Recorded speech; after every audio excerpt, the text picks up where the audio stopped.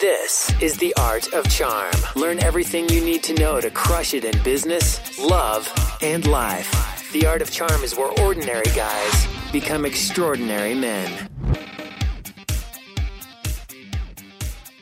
Welcome to The Art of Charm. I'm Jordan Harbinger. The Art of Charm brings together the best minds in the industry to teach you guys how to crush it in life, love, and at work.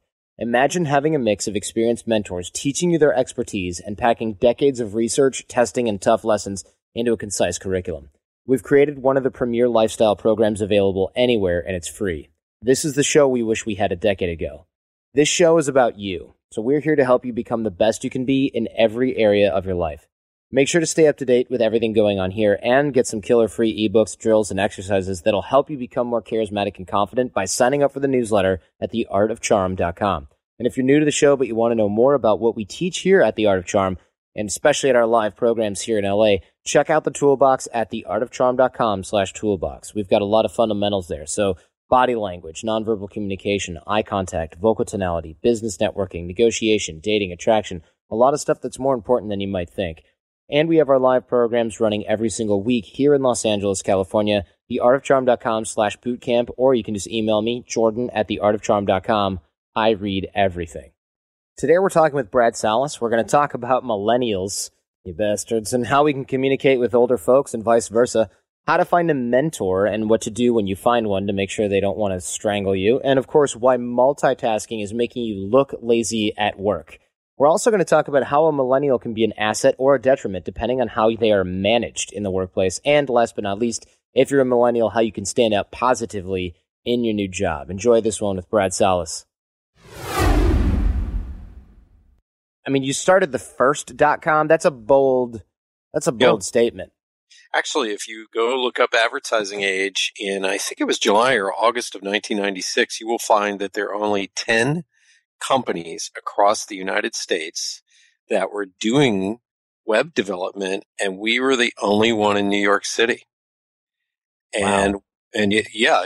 So there is proof. And then all of a sudden, you within a year, there were several hundred.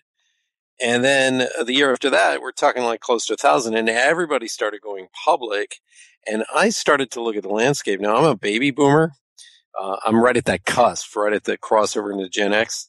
And I kept looking around and I started to realize that those hundreds and hundreds of .com companies were founded by young people who were born around 1977. And this was before anybody was talking about the generational issues, but they were paying attention to them. They were going, wow, what's going on with these young kids? So I'm sitting there scratching my head as well. So that started to get me to think, this generation did not want to play by the rules that their mom and dad played by. Yeah. I mean, you're essentially a generational expert. Would you say that's exactly accurate? Oh, okay. Yeah. Very big time. And because I'm a boomer, I get the boomer mindset. My dad was, sit down, shut up and listen. That was his attitude. And you have to wait your turn and pay your dues and work hard and wait till you're 40 before you get the corner office. So I have a little bit of that tradition in me, and I know how boomers think. So it helps me to go into the boardroom and say, look, here's how millennials think. Because I have context, looking down through the years, I can see what influenced each generation. And millennials think actually in the very opposite way of boomers. So let's get into that in a little bit too, because I agree, obviously, and I'm not even that old. I'm 34, but I'm still like, how the hell does this kid think I'm going to hire him? And then he's like, I don't really want to be doing things like that. And I'm like, okay, then you're fired. And they're like, wait, what? And I'm like, yeah, I need you to do this, this, and this. I don't care about like what you're interested in. Like, I'm hiring for this. Right. I mean, it'd be great if we could all work at our passions, but I need somebody who's going to do this stuff. I don't need you to like decide that you're a graphic artist tomorrow. And then like, now I've got to figure out work for you. My company's got work to do, not work. I'm not here to figure out how you fit in. You're here to figure out how you fit in. So, and we can get into that in a little bit. I'm going to rant a little bit, of course, but I mean, you've been an entrepreneur for 30 years plus. You've had simple ideas grow into big things. Give us some context. Let me go millennial on you. Why should I listen to you? What makes you so smart? Probably because of my giant brain. Uh, Actually, let's go back in time. And this will tell you why you should listen to me.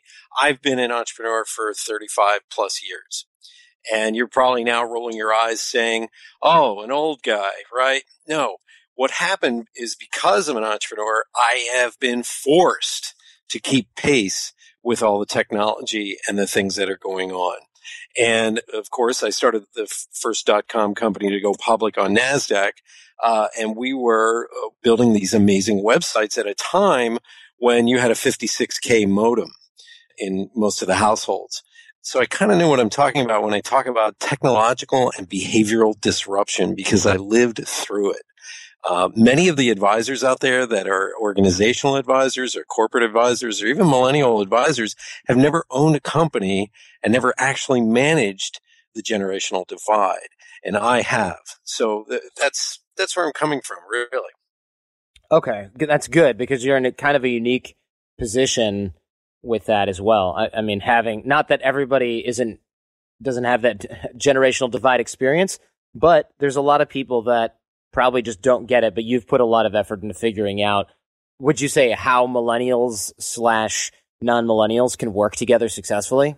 Yes. During the .com boom, almost everybody that I was hiring, and I'm a baby boomer, so everybody I was hiring, pretty much 90% of my employees were Gen X and Gen Y.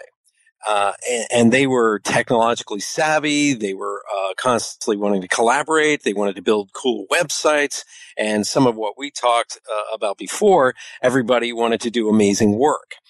And so I'm actually sitting here looking at my baby boomer business partners, and I'm going, what is going on? Because I was being told off in my own company. I fired a lot of people in the very beginning. Sure. And all of a sudden, I said, wait a minute, there's got to be a bigger issue here. And remember, this is like 17, 18 years ago. Gen Y has been analyzed to death, okay? Back then, nobody knew what the hell was going on. Pardon my French, but it was sort of like people were just like, why aren't they obeying the rules? Why aren't they doing things the way they were told? And the boomers in the office that we had hired, they're just sitting there scratching their head. Nobody could figure out what was causing this sort of craziness that was going on. And back in those days, it was like the Wild West because we didn't have the infrastructure you have today. We didn't have Wi-Fi networks. We didn't have a lot of this technological rush that's taking place. It was very simple, and you could keep up to date on technology every single day by just reading the newspaper. Okay. Yeah, of course. That was the beginning of the work I'm doing today. Okay. And so why is it so important? Because, I mean, can't we just hire either millennials that get it or just not hire millennials at all? Well, that's like picking out a needle in a haystack. And the thing I like to always point out to people is millennials are your customer. They're your new customer. They're going to be your new workforce. They're ready for leadership positions, including Generation X. So they don't think the same. They don't behave the same. They don't buy the same. They don't romance the same. They don't do anything the same. And you still have boomers that are in positions of power that don't get it. So on some level, yeah, we could ignore them, but that's 65% of the workforce in the next 5 years will be millennials. So we have to pay attention. Yeah, that's true. They're doing a lot of buying on their phones and through ads that they've heard through services that you don't even know exist, like Spotify. Right. And exactly. Do you know what Spotify is? I'm not trying to embarrass you or anything. No. I listen to new technology every single day. What is Spotify? Okay, Spotify is like, imagine, you know what iTunes is? Oh, absolutely. So you keep all your music in iTunes. Well, what if you didn't need to keep your music anywhere and it was all in the cloud, which I'm sure you are familiar with? Yes. And then you could just go, oh, you know what? I feel like listening to a collection of music that maybe sounds like this artist that I like. And you type that in, and every track from that artist shows up, but it can also say, hey, if you like this, you'll probably like this too. And it will just play. And all the album art is in there, and you can synchronize it across your phone. It doesn't need to download anything except for the program itself. And you can say, hey, Jordan, I know you were looking for relaxing stuff at work, and you like the crap I was playing in my car, and you can shoot me a link, and I can listen to that whole playlist that you just made. I don't have to download any of the music. So that's what Spotify is, and everyone has it. I hear crazy stuff right now, but you know what? Here's the crazier part. At least I'm open to it, and I turn around and I listen to my nephew, and I talk to the millennials I coach and I work with, and I just kind of say, okay, what's the new stuff that's out there? And they're open. They help. How do you learn about technology? I'm just curious. Just internet? Well, it depends. I look at Wired Magazine. I put two and two together. I sit with IT guys, and I actually look at them, and I say, look, explain this to me like I'm 6 years old. And once I understand the technology, the basics of it, then I start to think, well, how are people going to use this to reach each other, or use it as a sales tool, or use it in marketing, or reaching eyeballs, things like that. And once I do that, then I'm dangerous. Okay, excellent. What's the first step? If you're looking at a bunch of millennials in your office and you're like, I'm just going to ignore these guys, let middle management or let lower level people deal with them, that's a losing mindset. Or, I mean, it just kind of alienates you, makes you a little bit of a relic, right? Yes, it does. Let's go back in time, if I can, and explain. There were three major influences that changed the behavior of this next generation. And this is really important. If you're a millennial and you're listening to this, you're probably sitting there going, well, I'm friends with my parents. They love me, but they don't understand me. And if you're a baby boomer, you're probably sitting there going, yeah, my kid's awesome, but I don't get any of this technology. And also, if you're a C-level executive or you're a manager, you're probably sitting there going, what am I going to do? Because in the next 5 years, I'm either going to be forced to retire or I'm going to have to train these young wonderkins to run my company, and I don't understand them. So understanding them, to me, is the key to being able to manage and work with them, and also with them working with us. So can we go back in time for just a moment? Let's do it. Okay. The morning of my 18th birthday, my father walked into my bedroom and he basically looked at me and he says, all right, according to the law, you're a man now and you have three choices in this household. And I'm like, well, what are those choices? Well, number one, you can go to college. And I'll try and help you get there, or you can go get a job and start paying room and board around here. And I said, well, what's the third choice? And he said, well, you can move out. And that sounds harsh to a millennial, but that's how baby boomers were raised. We were taught tough love. We were expected to be out of the house by 21. Okay. And this was a harsh reality for any baby boomer. It was tough parenting, and this is the way it was in the school system. So picture that world now as we go back in time to 1977. What was the number one box office movie in 1977, Jordan? Revenge of the Nerds? No. I don't know. Star Wars. Oh, okay. I wasn't born then, so how the hell do I know? Well, I mean, a lot of aficionados of the Star Wars genre just immediately jump in when I talk about this. And what it is, and I know you're probably rolling your eyes like, well, why is this important? Well, before Star Wars, and you can check this online or you can look it up, most of the top 10 movies and television shows were either Westerns or detective thrillers or romance or adventures. Science fiction was really treated horribly. There were a couple of milestone movies that came along, such as 2001: A Space Odyssey and things like that. But the science fiction genre, believe it or not, is part of the intellectual crowd, intelligentsia. And what started to happen is that became mainstream. It was no longer just nerds going to see a movie like this. Everybody started to see Star Wars. And what they did is, in the brains of everybody born around 1977 onward, they saw science fiction as possible. In other words, science fiction became science fact. And the theoretical physicist, Dr. Michio Kaku, actually said this on Prophets of Science Fiction. He said, Star Wars initiated a paradigm shift. And what that did is it changed the thinking around the world. If you sit down and you talk to any NASA scientists, they've cited that over 50% of them claim that either Star Wars or Star Trek made them want to be a NASA scientist. Can you believe that? Yeah. And what this did is, all of a sudden, science fiction went mainstream. And if you look at the top 10 blockbuster movies over the last 35 years, 7 of them have been science fiction. Before that, that didn't happen. Just look at it. It's from Terminator to Back to the Future. All these movies showed a young person winning the day, battling adults by using technology. And they were the only ones who could solve the problem, were young people. And you may be sitting there going, come on, Brad, are you serious? Well, Star Wars was seen in Guam. It was seen in Canada. It was seen in Japan. So Star Wars was the only American movie, a science fiction movie, that was seen all over the world and taken seriously. And it initiated a paradigm shift. In other words, people now started to rush to embrace technology because Star Wars showed us how we could use this technology. Think about it. iPads, holograms, digital cloud networks, things like that, robots. We have all that stuff now. We did not have that in 1977. What this did is boomers, if you talk to any boomer, we resist buying new technology. We fight it like crazy or wait till the second or third version comes out. You now have a new generation that embraces every single new device that comes out and thinks it's cool, understands it, things like that. If you had to travel back in time to 1973 and explain Facebook to a boomer, their head would explode. Sure. But today, the average person, the average millennial coming right out of school, whatever, grasps the complexity of the technology immediately. And that's a result of Star Wars.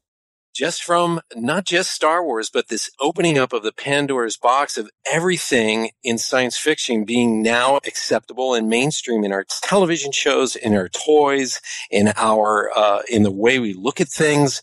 And that actually leads me into the second influence that also helped change a generation, which is video games. Yeah, sure. Atari and Magnavox brought the game stations into the home in 1977. And what happened is, I went to the arcade as a kid and I had to pump quarters in there. So when the video games came into the household, it was like, holy cow, this is amazing. Well, it wasn't those first games. It was the second initiation of those games, which was 1984. Atari failed miserably. And all of a sudden, Nintendo and Sony brought in their stations into the household, and that's when it took off. And you're probably going to go, come on, Brad, are you serious? Video games? Well, I'm not talking about like Pong or Ms. Pac-Man. I'm talking about highly complex, multi-level, multiplayer role-playing games. And this led to the online role-playing games as well. And what this did is it changed the behavior of the next generation. And I'll ask you a question. How or what do you learn in a video game? Multitasking, doing a lot of things at once, probably. Exactly. But here's the most important part. The first thing is you don't read directions when you get into a video game. You leap in and you just start making mistakes. Risk creates this paradigm where you can learn. Risk equals reward. The more you risk, the higher the reward. So it's just about jumping in and playing the game. The second thing is you learn the politics and the rules intuitively. You don't read that box, like I said, to learn the rules. You learn it by mistakes. The more mistakes you make, the more you learn. You're testing the boundaries. Speed is paramount to mastery. You multitask, as I said before. And once you storm the castle, you kill the trolls, and you save the princess, guess what? Forget everything you just learned because the rules change at the next level. Right, yeah, that's true. Okay, so that sounds like a positive in a lot of ways. It is a positive, but this drives boomers crazy because boomers were taught, if I make a mistake, I'm fired. Millennials were taught mistakes are the only way to learn. Ah, that's interesting. Yeah. See how everything is the opposite in this world? The other thing is that baby boomers were taught to respect the rules, go through the hierarchy, wait your turn, and eventually you'll get to the top. Whereas millennials were taught, all I have to do is play the game and learn in real time, and I should be in the same level as the guy who's 40 and 50 years of age. Right. Yeah. Okay. So whenever I give this list, a lot of times baby boomers are sitting there with their mouths wide open as I'm telling this, because this has been the biggest influence on the behavior of the next generation. And you're also probably sitting there going, come on, Brad, once again, how does this influence us? Well, Marianne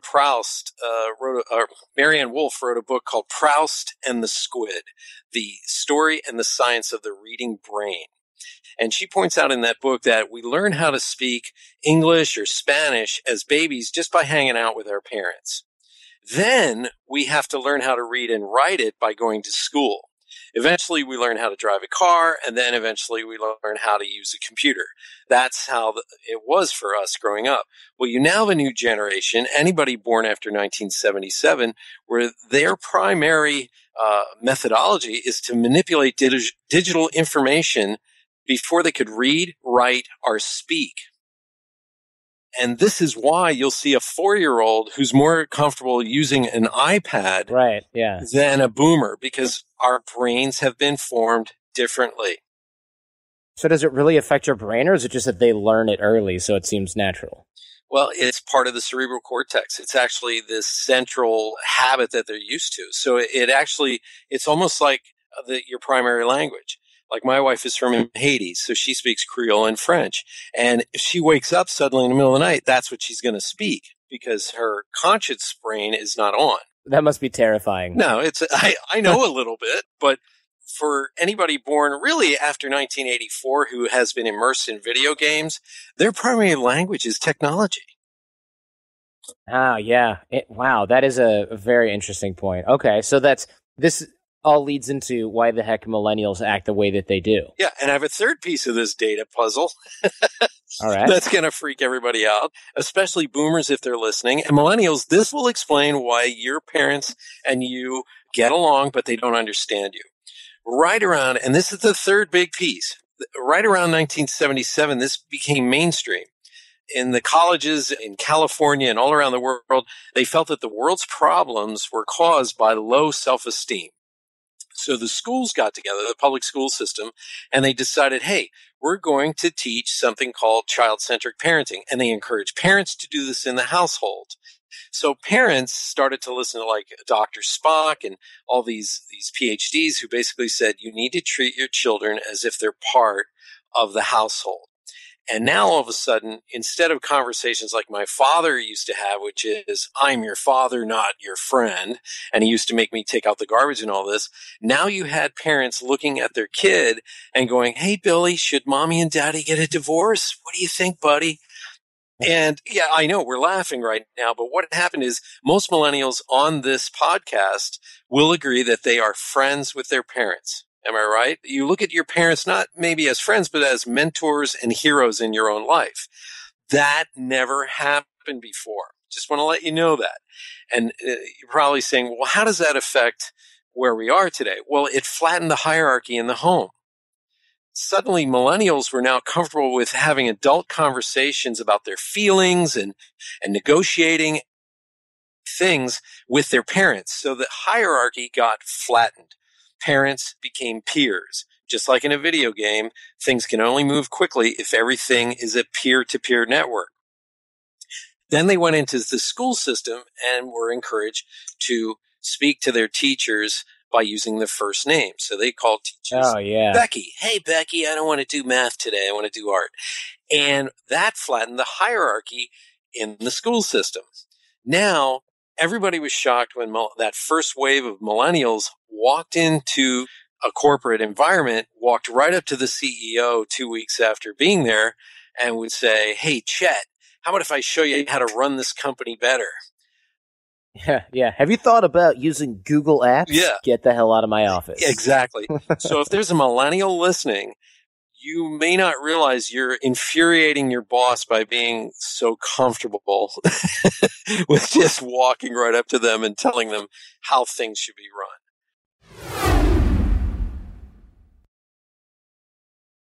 Back to the show.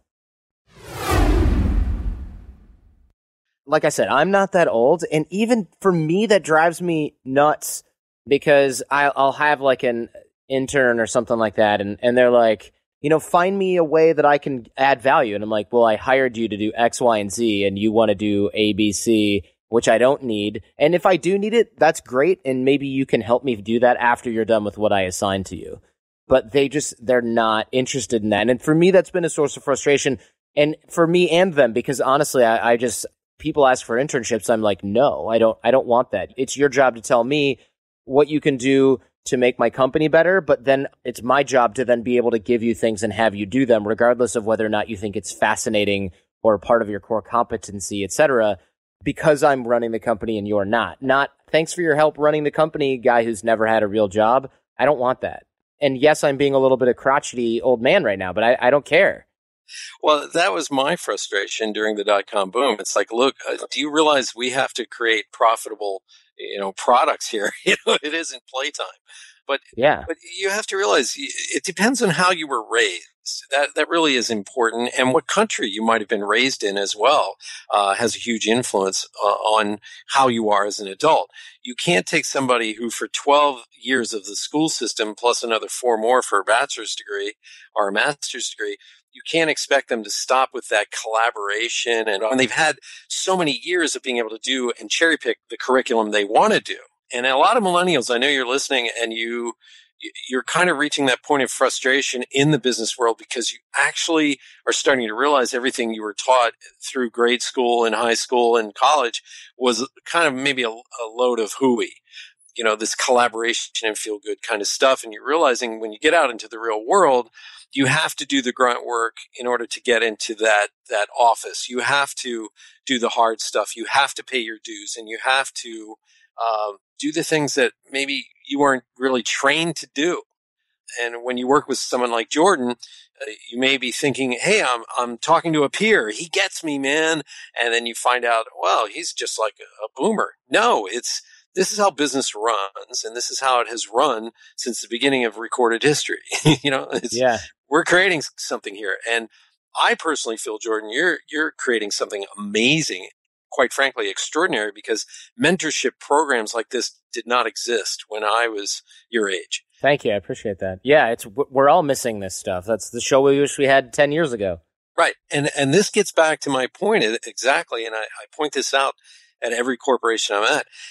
Millennials, you guys have had a huge amount of training removed from your curriculum through your life. And here's the thing, you don't know you've had it removed. That doesn't mean that you're handicapped in this situation. It just means you have to now seek out what's missing. That requires, like Jordan, you already come pre-packaged, ready to go. You're trained. Yes. But in most corporations, that isn't how it is. It's like looking for a needle in a haystack. First of all, millennials were raised almost to be more of an entrepreneur. Now, that doesn't mean they're going to all start businesses. Yeah, they should not. They should not. But they think like an entrepreneur. And managing entrepreneurs is like herding cats. It's a real tough job. You have to learn a results-only work environment rather than a rules-based work environment. And that's rough. Everybody wants to push against the rules. It doesn't matter where you are. So I hear you and your frustration sometimes. Yeah. I mean, I love the outside the box thinking. If somebody's working in a system for me for a few weeks or months and they're like, hey, there's this thing that seems like an inefficiency. Maybe I'm just wrong on this. Maybe there's a reason, but it seems like you could go directly from step A to step C. And that's when either I go, oh my God, I never thought of that. You're right. Yeah. Let's set it up that way. Or I go, no, I want you to do step B because that's how I look and see your workflow. And if step B is not there and we need to back up, we're screwed if step B is not there. And so unfortunately, I've had millennials working here before. Instead of telling me what they're going to do, they're like, I'm so friggin' smart. I'm going to skip step B. These idiots didn't even realize. And then when I go, hey, this thing broke, but it's okay. We can just go back to step B. And they go, I haven't been doing step B for like a month because it took an extra 5 seconds. So now we got to spend 7 days going over the whole log record. And maybe it's just better to rebuild the whole thing because it'll take less time. And it's like, I want to kill you. You're lucky we're on the first floor because you're going out the window. So there's tons of that. And it's good and bad, right? Like you can get really efficient. You can get some great hacks. But the problem is when the hacks fail, you're screwed. And then you're the one holding the bag because you're the boss. It's your company. And the millennial goes, well, 6 o'clock. I'm going home. Right.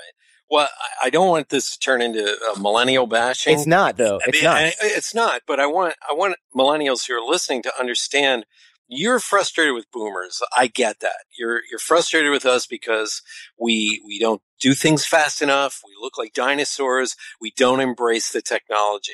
And I'll tell you why we appear that way to you. And that is we were taught to do our work correctly the first time. Yes. It's number one. Number two, we were taught that systems have to be in place so that if one of us dies on the way to work, Right. Barry in accounting can step in and take over. That's why you have these steps. And being a little bit too independent in a company, it can really drive everyone nuts. Unless you're in an entrepreneurial startup, sometimes that innovation is great, like you said, but you've got to keep showing people the steps through the process. And definitely boomers, remember, boomers started using a lot of these tools that you're familiar with back when we only had 13-inch VGA monitors. And so we may have picked up all the key commands through that 15-year process, and you just picked that software up in college. And those key commands that we've been trained to do shouldn't be used anymore, but we don't know it because we haven't been trained. So we know some of the software, but we came through the evolution of that software. So you have to pull us aside and say, hey, you're doing that wrong. And suddenly we discover something that took us a week to get done. Now it takes us 2 hours. Boomers need training too. We're part of those companies that help build the internet and create a lot of this great technology. I work with Dell and MasterCard, and I have to tell them, this generation is familiar with the technology and this generation resists the technology. What are you going to do? Go. Let's have a discussion, and that's where we're at. We're really crossing over from the 20th century into the 21st century. Sounds good. So the next logical question, though, is how do we become better, right? Because if you're a millennial, you're like, crap, I need to figure out how to talk to old people stat. And if you're one of us, we're like, all right, well, these guys aren't going away. And yes, I can filter for like the unicorn millennial that already knows how to talk to us really well. And that's what I'm doing right now. Just like paying the people outrageously well who figured out that they need to be able to speak Greek to talk to me because I'm so old and don't get it. But, we need, where can we start to, can we meet in the middle? Is there some sort of Esperanto where the millennials can sort of use it and we can use it and then we can find out that we don't need to kill each other with fire? Yes, we can do this. I actually had this discussion this morning at one of my business groups. I was giving a presentation, and it's really interesting. Millennials were trained since childhood to discuss things with their parents in an open forum, in an open voice. And then when they get to work, if that baby boomer boss or that Gen X boss kind of is gruff and tells them off and doesn't appreciate what they're doing, they shut that communication down really fast. And boomers sit there scratching their head going, but they seem like they can communicate. Well, you almost have to open the door for millennial because once they get around a gruff boss, they shut down. And so if you're that gruff boss, you have to have maybe a Monday morning planning session or meeting where everybody's idea can be presented at the table without being patronized or put down or said, that's dumb. I don't want to do that. But listen to those ideas. And millennials, this will help you. All business ideas either have to make the company money or save the company money. That's all you have to do is think in those terms. Make money or save money. So it's either about profit or efficiency. So put together a proposal and don't just write it, helter-skelter and grab a bunch of stuff off the internet. Really put some time and effort into writing it and say it out loud because millennials are not known for their writing abilities. The best proposals that are written really well are the ones that get to the top and present your ideas that way. And sometimes, and this has happened to a friend of mine, one of his proposals was so darn good. The company got together and put him in charge of a brand new division for him to run and about a 40% boost in salary. So, these things do work. Wow. Yeah, that's phenomenal. So basically, he made himself so useful, they promoted him, which is the idea. Every company wants to do that. Yeah, and here's the funny part. His name was Phil. That's not funny at all. I know. He jumped from job to job. Every 2 to 3 years, he would get really impatient and he'd leave. Well, he finally wound up at one of these top financial investment firms, big money. And right when he hit that 3-year mark where he was frustrated and he wanted to move on, he went home over a weekend and he wrote out a proposal on what bothered him at the company and how they could fix it. And it was about inefficiency, and he needed an oversight committee. He felt there should be an oversight committee that looked for typos, money problems, things that they wrote improperly on the bottom line, getting the P&L statements perfect, things like this. And they were so impressed with that proposal, they put him in charge of a brand new division that oversaw mistakes, right. basically. So they're like, if you're going to be that anal, you get to be the chief anal guy in charge. Yeah, and Phil was incredibly anal, and you would never know that because him and his wife were kind of like hippies, and then he told me one day how he was at work, and I said, I could never work for you because he was so anal. And they put him in charge of this whole division, and I thought, that's what you need to do. If you're frustrated with your job, if you're really bothered, just sit down and say what bothers you. Write it down in a proposal. I mean, don't be pointing fingers, but try to find the solutions. That's the most important part. It reminds me of this example, and I cannot remember for the life of me where I heard it. And maybe it was from something from you, for all I know. But there was this guy he was a young guy as well, and he worked for like the customer service arm of like a yacht motor company or something, a yacht engine company or a yacht company. He kept getting calls from people that were, wanting repairs, having questions about how this thing, that thing worked on their really expensive boat. And they were getting frustrated because they're like, listen, my boss is usually, you're not talking directly with the buyer. My boss gave you millions of dollars and this thing is broken. Like, we need some help here. And they'd be on hold, they'd have to write in. So what this guy did was, in his free time, totally for free, he started an internet forum so that he could say, hey, listen, if you post this here, I'll reply to it. And he created this forum, and it got super popular with everybody who bought the product because it was useful. And they got responses written down so they could show the buyer that if the assistant was posting it or the wife was posting it, the husband could check it out, whatever it was. And the company eventually fired him because they're like, you're not allowed to have this resource where you're answering questions about us. You're basically moonlighting. He's like, well, I'm not making any money doing it. It's just so I can do my job here easier. So they fired him. And then he started to charge money for that website and was like, I can help you. I'm a former customer service rep with this company. Their support sucks. Mine's really good. So everybody started paying him. And then his old company acquired his company and pays him a ridiculous amount of money. Like, I can't remember what it was, 5-10 times what he was making so that they can use his resource in-house. And he's just laughing all the way to the bank because he was right. Yeah. Your big takeaway from these stories is that if you handle things in a proper way, and yes, the big companies, they don't move very quickly. They don't always get social media. They want to control everything. You can actually circumnavigate that by just being better than that.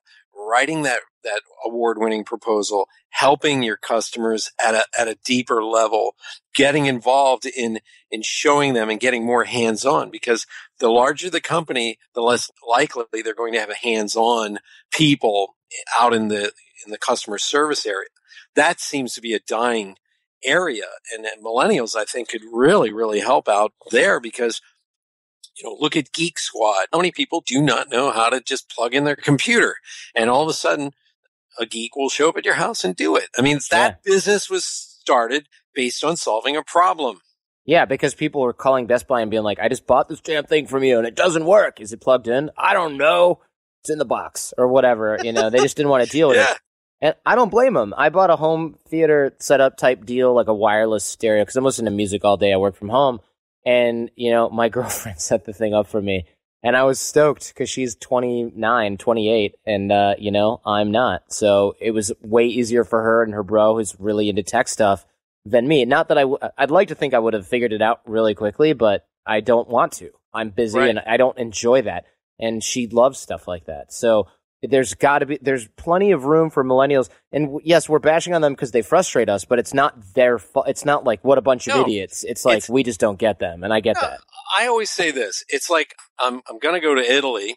And what kind of person would I be if I didn't try to learn a little bit of Italian and I just sat there and said, I'm not eating any pasta. I don't care about the meatballs. I don't care how delicious their food is. They better make a cheeseburger. Yeah, really, you'd be an American. Stinks. But right. Yeah. So you are foreigners in many ways to a baby boomer mindset, even Gen X to a certain point. because, we're just sitting here trying to figure it out. And I'm the millennial whisperer. So I kind of show boomers what it is that millennials bring to the table that's so awesome, because I believe the next great innovative inventions are going to come from that next wave of millennial. Because right now, okay, we've done it. We've seen the computer come on board, the internet spread around the world, and now we have apps and we have the infrastructure in place. And by the way, it took like 150 years for the electrical grid and the Industrial Revolution to really implant itself all over the world. The information age really did it in 25 to 35 years. So in less than 50 years, this ideology, this infrastructure, this Wi-Fi network, this technological revolution spread within less than 50 years. That's amazing. That's within one generation. Sure. Yeah, it's actually really incredible. And I live in the part of San Francisco where a lot of these apps and things like that are being created. And it's really cool to download something that I just found out about and go, where have I heard of this? Oh my God, I walk past them every day on my way to lunch because their office has a sticker on it.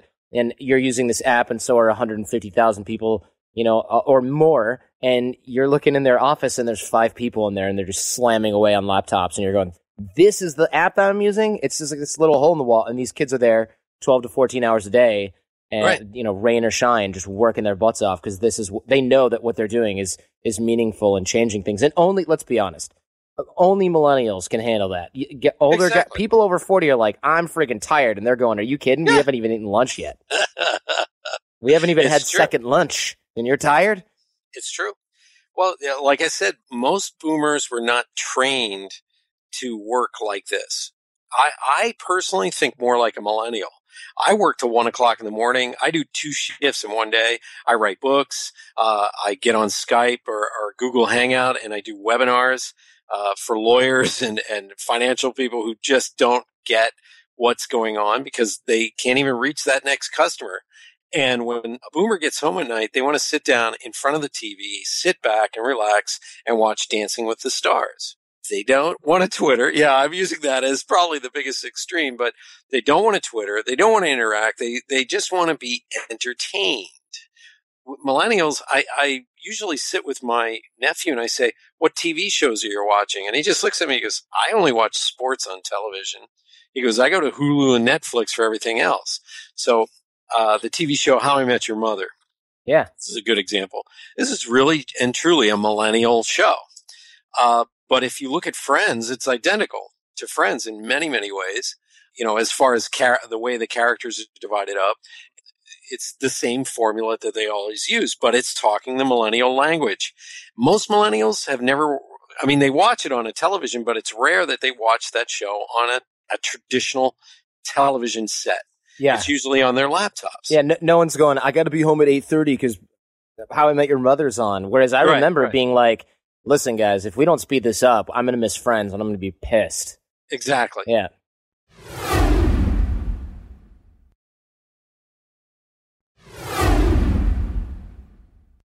I try to explain this to some executives in the programming department of these big broadcast channels. You kind of sit there and you have to get across to them. The average TV viewer is 53. If you go back 20, 25 years ago, they had shows for older people. They had like the Golden Girls and all these Matlock and things like this. Oh, yeah. We look at them and we go, oh, for God's sake, who would watch that? And The Price is Right.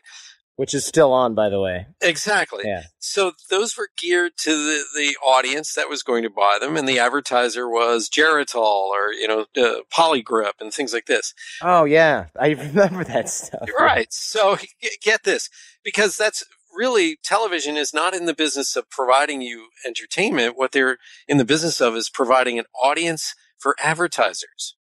That's really what they're in the business for. So now they don't know what to do because the average viewer just doesn't want to sit down at 8:30 and watch the show. They want to watch it later.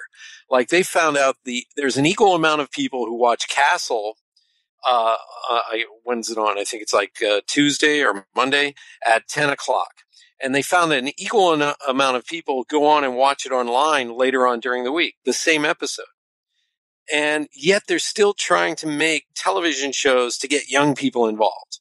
it's like, look, your target audience is 53. Start making television shows that are geared to a 53-year-old more and more. Yeah, I totally get it. I remember watching TV as a kid, and maybe you're up north and the only show on is Golden Girls, and you're seeing like the commercials. Getting old sucks so much. Like your teeth are falling out randomly, your butthole hurts. Like this is awful. I mean, it's like, man, I don't want to watch this. It's depressing. Yeah, totally depressing. Like, is this what I have to look forward to? Butthole cream and teeth glue? Get me out of here. Welcome to America. Yeah.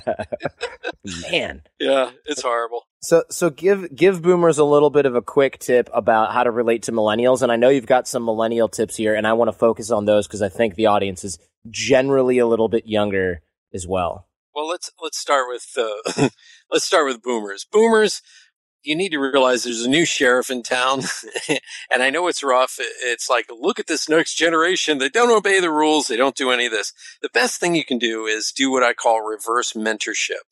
Pick 2 or 3 young people that are sharp in your company and take them out to coffee or lunch or something like that, and sit down and actually listen to what's going on. Ask them the right questions. And this isn't time for you to sit there and go, back in the 70s, I invented Teflon. Right. Uphill both ways. Yeah. It's like, I am so amazing. Let me tell you how amazing I am. No, this is a chance to be quiet because they already know you're kind of amazing because you wouldn't have the title or the business. So you don't have to talk about it. Instead, start listening to their contribution. Start listening to what they're delivering and giving, and the ideas that they want. And here's something that a lot of people don't really like to do, but find a couple of the weirdos in the company and take them out to coffee as well, because you'd be shocked at how sharp and trained somebody who has purple hair might be. Okay. I mean, I'm not saying you might have that, but in every company, there's somebody who's doesn't quite fit in, a little bit out there, and you kind of just bring them into the fold, make them feel like they're part of the circle. Because I'll give you a good example. A friend of mine had one of the most successful .com web design companies here on Long Island, and he had a young guy working for him that was such a dynamic IT specialist, but he didn't have the classic ability to stand in a meeting and talk for 10 minutes and then sit down. He would go on for 20 minutes and give you every detail about, how the dashboard's going to work and how the HTML programming works and all this. And he never could get facial cues from somebody in the meeting that they were bored. So he would go on and on and on. So my friend said, he's brilliant, but I don't know what to do with him. So here's what he decided to do. He took this young guy and he took him out for lunch and found out what his passions were. And this guy was a little bit weird. And what he found out is he was passionate about writing. So he took him aside and started to put him and get him involved in writing the pitch proposals for new business. Well, their proposals became so good, so dynamic, that they started winning $3 and $4 million web design projects at a time. And all they had to do was train him a little bit on how to give a presentation like an automaton at Disney. Stand up, here's what you say, look around, and then get down. They had to really work with him as if it was a performance. And it helped expand their business probably by about 300% because of that. Wow. Yeah. So it was well worth it. It was worth it. Look at a person's skill set that it may not be on their resume, but they have, and they bring it to the table, and you might be able to utilize that. And you have a happier employee who feels like they're giving over to you, and you seem to appreciate them. So any boomer listening, start looking at your employees a little bit differently, because they don't want to just get a paycheck. They want to be engaged nowadays. It's a very different mindset where baby boomers, we were taught, you're lucky to have a job. Just shut up and sit down. And now you have somebody sitting in that chair who's a little younger, who's looking to really find a place where they can be passionate about the work they do. So give them a reason to be passionate. It's simple. Excellent. Yeah. If I had a nickel for every time, like, oh man, if I was just more interested in this. I mean, because when you find the millennial, arguably I'm one too. I think it's like the same year or the year after. So I'm basically right on the cusp. I think I just got crotchety because I own a business now. And so I'm just like, I just started I got 10 years older instantly. as soon as that happened. But if I had a nickel for every time I found out or heard about, if I was just more interested in this, but when you strike it gold, finding something that a millennial is interested in doing, they're just so ninja at it. It's amazing. It is. It's really cool, especially if it involves any kind of shred of efficiency, technology, systems hacking. I mean, they're just like running circles around it. And the whole project. I gave somebody, his name's Victor, I gave him a project I thought would be really, time consuming and tough. And he just was like, this takes me 2 hours a week, man, whatever. And I was like, all righty, so yeah. I learned to expand it, and it became almost like a vital role in the company that I've now got somebody else doing. And it's really interesting to see, just like, wow, that took a lot of stress off my life and made it really easy. But I needed a fresh eye, and that fresh eye needed to be familiar with 87 different types of technological systems to figure out which one would be a good solution for me. So I love that. Well, now for millennials, I want millennials to start looking around their office and looking for a mentor. Pick somebody that scares the hell out of you, because usually we build our lives based on safe. And if somebody scares you, you're probably going to get more out of that relationship than anything else, because they're going to teach you to go past your boundaries. So I would pick out 2 or 3 people that you can ask to be mentored by within the organization, and just start looking at what's missing from your business acumen. There's different things. Like, it is not cool to show up in flip-flops, okay? You do have to learn how to write a proposal. And this interview that we're doing right now, it is really important to be able to articulate yourself for over an hour in a presentation or being interviewed or things like this, and continuously bring it back to the subject matter. That's really important. The communication tools are at your fingertips. Just by sitting with a boomer will change the course of your career. So what if we're a boomer? How do we make that work? How do I start to speak my boss's language before I get canned? You have to make yourself so relevant to what's going on at the company. They're like, that kid's got moxie, and moxie was a drink from back in the 50s. Basically, you have to make yourself look like the guy they can't live without, or the gal they can't live without. And how do you do that? Well, just like Jordan said, you had somebody at the firm who showed you a better way to get things done. You gave him license to now be in charge of that. So if you're a millennial listening and you don't quite know what to do about approaching your boss, find something that your boss or your supervisor or the owner of the company really you think they need to solve. And present it to them in an articulate way. Because like I said before, there are only 2 things a company really needs. Either you're going to make them money, or you're going to save them money, which is about efficiency. So pick a lane and show them how this technology can solve problems, or how, and I hate to say this, you can eliminate an entire department by using this technology. Yeah, that's fair. If you could find something that replaces a person here at AOC, I mean, I would. Sorry, AJ. I'm just kidding. It's like, sorry, guys. I'd find another role for people who are really good workers. But yeah, I mean, every company's looking to cut down personnel, especially if it's inefficient. Well, here's something that a lot of millennials may not know, but I use a MacBook Pro, a 17-inch MacBook Pro. That device has replaced 12 people. Oh, wow. Yeah, that makes sense. 12 people. Now, I used to work in high-level meetings. I'm talking the ones like, they lift the cars out over the audience on hydraulics, and we have videos going and rock music and lights and all this. Those are the kind of meetings I used to do for like 10, 15 years. And we had 3 major departments. We had art and production. We had special effects photography, and then we had computer graphics, which was off to the side. And just by getting the MacBook Pro, we've eliminated production, which used to take 4 people. Mm-hmm. And there were 4 people in the special effects photography department. And there were also 2 or 3 people who processed the film, because we used film back then, and they would mount it into slides, glass slide mounts. One device has replaced the need for 12 people.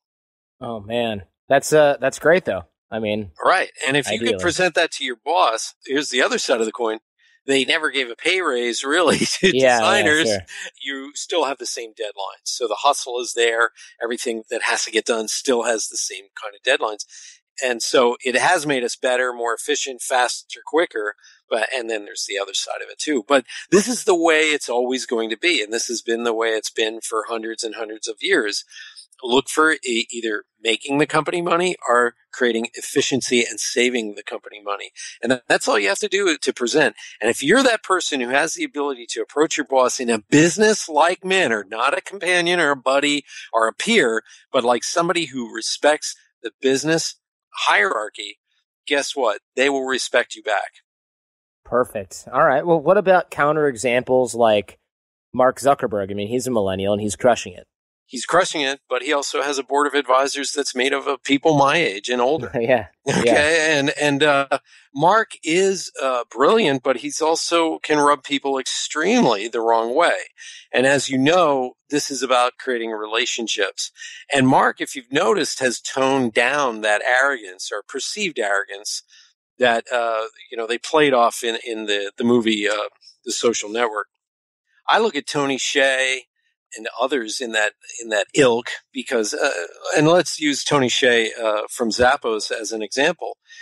Tony didn't found Zappos. He actually bought into it and then became CEO. And what he really pushed for was that awesome customer experience. And since it's mostly women buying from the site, that becomes like, I can't believe I got those shoes so quickly. And their return policy was easy.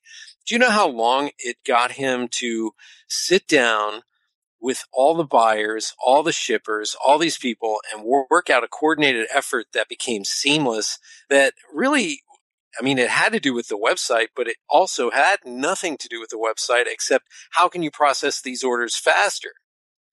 So that relationship of flying around, talking to people face to face, that is so important for the back end of your business to run that I don't think people really understand just how important that is. It's intense. Yeah. Yeah, it's intense. Yeah. I mean, it's very intense and it requires a ton of work. So if you're like a really brilliant millennial, you need to be able to attract the advisors to you. Yes. Don't find advisors that are just full of themselves. Find some real hands-on advisors who get this. And then listen to them, right? Get a mentor and then actually listen to them. Yeah. Yeah, like Steve Case at AOL or, even Tony Hsieh, because he's not a millennial. He's actually Gen X.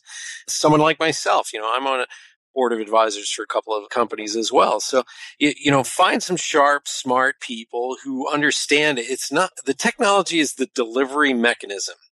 It's really, what is the relationship? What is the marketing side of this? And how are you going to make this become an overnight success in less than 10 years, overnight success, and make that brand a household name?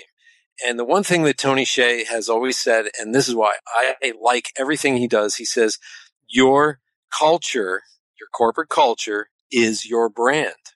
Well, that's true. Yeah, of course that's true. But it seems such like a given now, but back then everybody's like, that's a bunch of BS. Doesn't have to be that way. When I was growing up, if you worked inside a company, that was very different than what the marketing said. And people would come out at the end of the day and be disgruntled and angry, and they'd complain, but nobody monitored that complaining. They didn't know it existed even. So the marketing department was sending out all these great pamphlets and telling everybody just how much of a genius the company is and buy our products and we're amazing. And then the internet came along. And all of a sudden, people would leave work and they'd complain on a board of some sort or a chat room. And all of a sudden, the corporation was sitting there going, what? People hate our products? And they tried to shut it down. They don't like to hear negative stuff. But that conversation was always there. It's just that now you have the technology to watch it. Perfect. Great. Yeah, of course. Now you can see all the destruction happening before your eyes. Exactly. I remember I went to buy a Sony camcorder a few years ago, and I've been in the business of doing videos and things like that. And I noticed they had the tape load from the bottom. Well, that means you have to take it off the tripod just to load a tape in.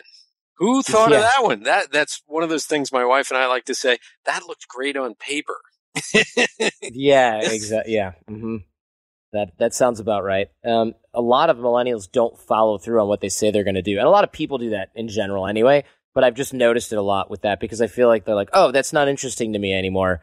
I'm going to do this other thing, or I'm going to focus on this other thing. Or they try to do the multitasking, and what it looks like to somebody in my position is that they just decided not to finish one project and moved on to another. Right.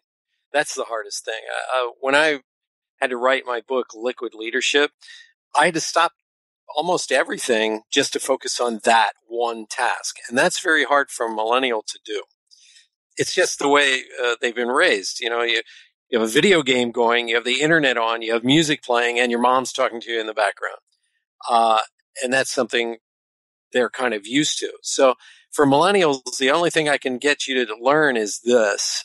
You have to say no instead of yes to everything once in a while. Pick the projects you can do. And this has happened at a lot of companies, Jordan. They hear millennials want to give back and they want to be involved in a cause. And at a lot of these companies, they're like, yeah, I want to be involved in this company because they help, with the Special Olympics, and I want to do that. And then when it comes time to finding millennials to do that, they're not around. So the volunteerism right now is in the mind and not so much in the heart so much and the body. So all I can say to his millennials, if you agree to do something, you must follow through on it. Make that commitment starting today. That will make people pay attention to you and see you as a winner. And it will also make your paycheck get a little fatter because you are going to be somebody who accomplished goals. Excellent. And if you have a task, if you have a list of tasks that you must get done, even if they're not sexy, and you get them done, trust me, your boss is going to notice you. Thanks so much, Brad. This is really interesting, and I hope a lot of people got a lot of value. I certainly did. Thank you, Jordan. All right, guys, I hope you enjoyed that. Yes, I seem like I probably shat a little on millennials, but, I'm kind of one, kind of not one, so I'm in that area where I probably shouldn't throw stones. I do think that there's just so many interesting communication patterns, usually that result in miscommunication between millennials and older folks, and I think that just by being aware of this, understanding it, no matter which side of the fence you fall on, you can get some insight from this one and some tools to help you communicate better and stand out more if you're a millennial in the right way, or at least manage your millennials better if you're an old fogey like me.